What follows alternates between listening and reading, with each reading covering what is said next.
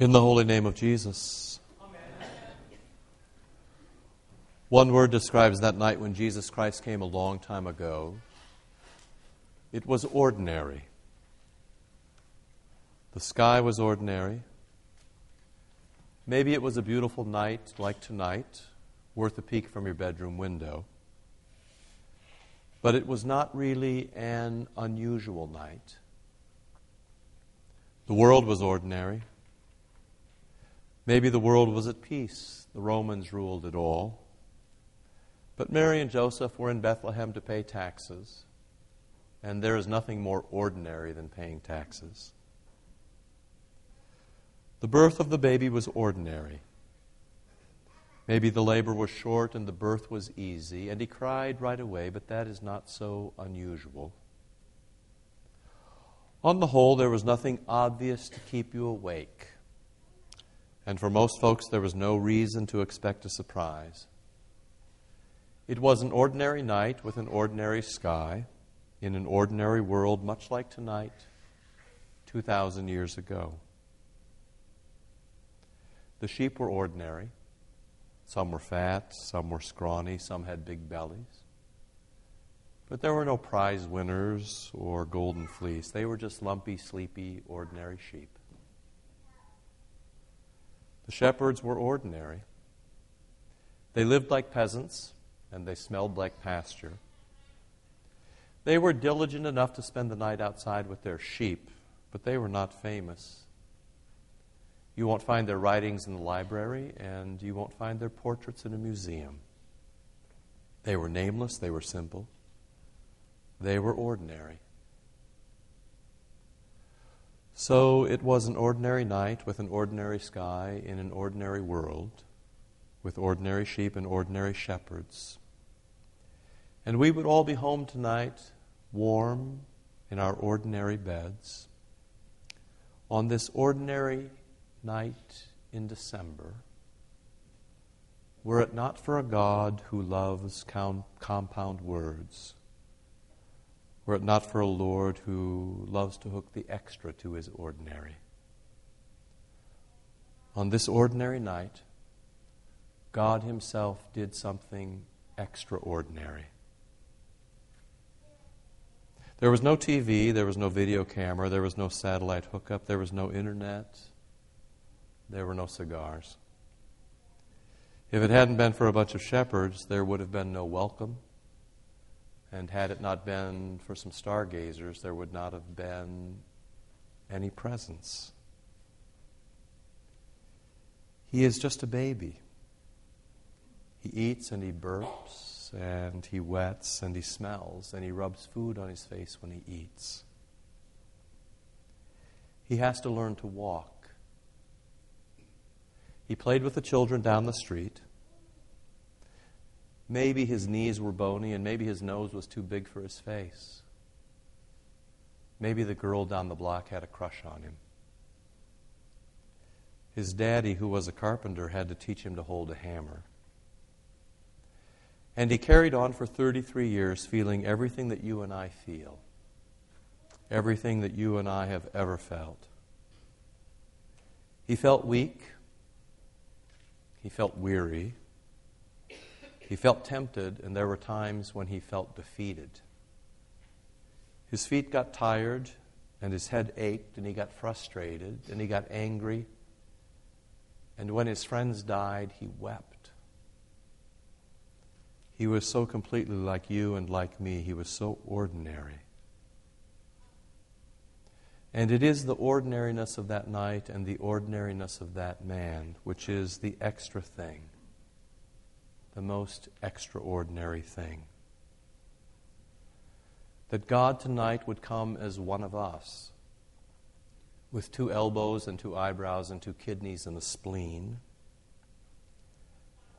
and he would let himself be held for the very first time by hands that were calloused and unsterilized and unmanicured, that were ordinary hands. His daddy was an ordinary blue-collar laborer. His mommy was an ordinary peasant from Nazareth in Galilee.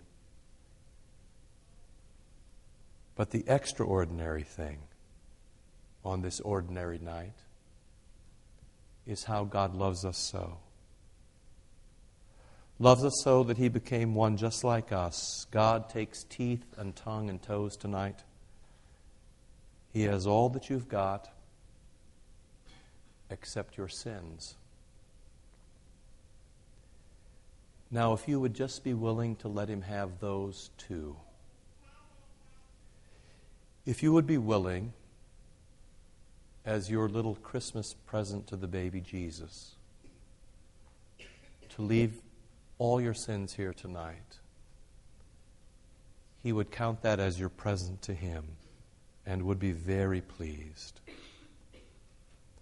This is the most extraordinary thing of all. Not just that He came in flesh and blood, but why He came. Amazingly, remarkably, He came not to destroy us, but to love us, to redeem us, to save us, to take our sins away from us. So if you would just be kind enough to leave them here tonight, that would make the baby Jesus very happy. And then if you would come to have His gifts, His words, His sacraments, His baptism, His absolution, and in just a moment, His Eucharist, if you would come to have His gifts, and if you would do that not just tonight, but also tomorrow, and then Sunday, and then the Sunday after that, and then week after week, every week, that would make the baby happy. He would laugh. That would please Him. Nothing makes the baby Jesus happier than taking away your sins and exchanging them for His gifts. It's all He ever really wanted. This may not seem like much to you, these words and these sacraments and this church here in Wheaton.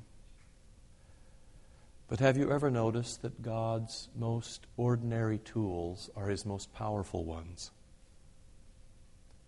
Jesus uses spit and mud to make a blind man see. He takes 5 loaves and 2 fishes, and He feeds 5,000 people. And at the end of His career, He ties 2 sticks together, and He dies on them for the life of the world. And He gives out the gifts from that cross with name and water, with bread and wine,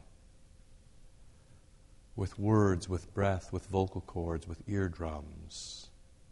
Baby Jesus here to save us.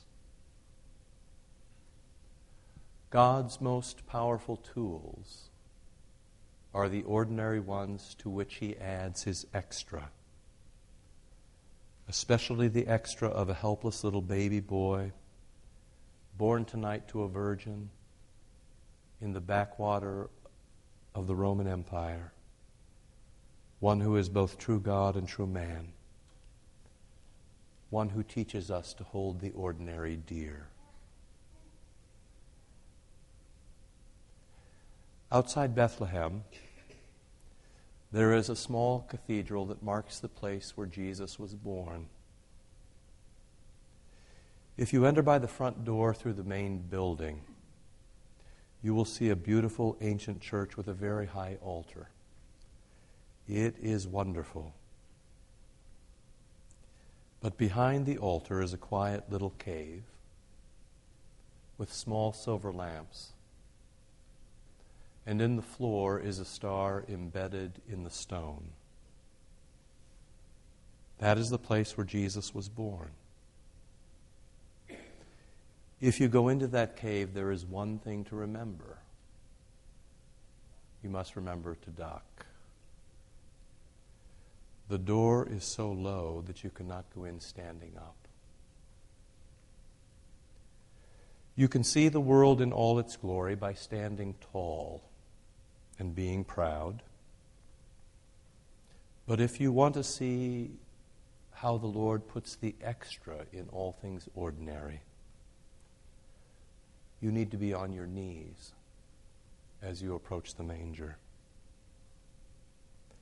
That is how they all worship tonight, on this ordinary night 2,000 years ago, when the black sky exploded with brightness, and sleepy sheep were startled, and shepherds came face to face with angels, and God gave his all, even his extra, his only Son, for the forgiveness of mankind, for the life of the world.